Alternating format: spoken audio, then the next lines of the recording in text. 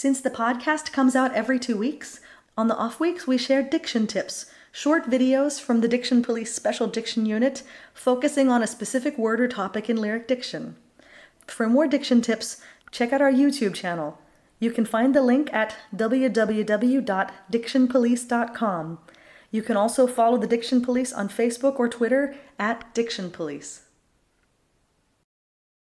I think one of the first things we come to as foreigners learning German Lieder is these mixed vowels. And in the second word, we have the closed lowercase y sound. It's the Ü, U umlaut. U umlaut, exactly.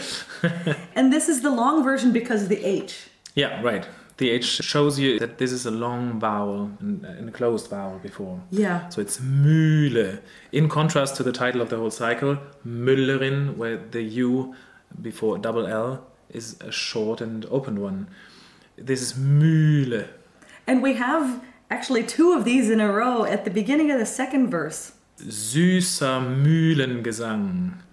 This closed U umlaut sound, which is phonetically the lowercase y, is formed with the tongue in the shape of the E sound, the lowercase I, E, and the lips in the form of U, Ü.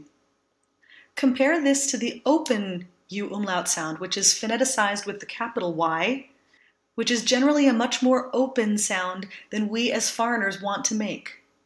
Dass ihr euch bückt, dass ihr euch schließt und bückt und weint. And there we have that open U umlaut sound. Bückt. Which is the capital Y in phonetic letters, which we also have again in schüttelt. Nun schüttelt ab der Träume Flor. It's in the last verse, the beginning. Yeah. Schüttelt.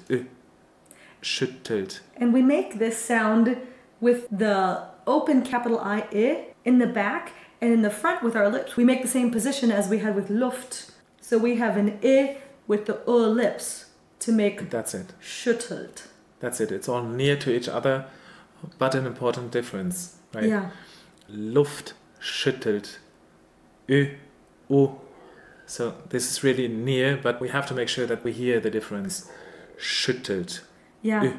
And Luft. Uff.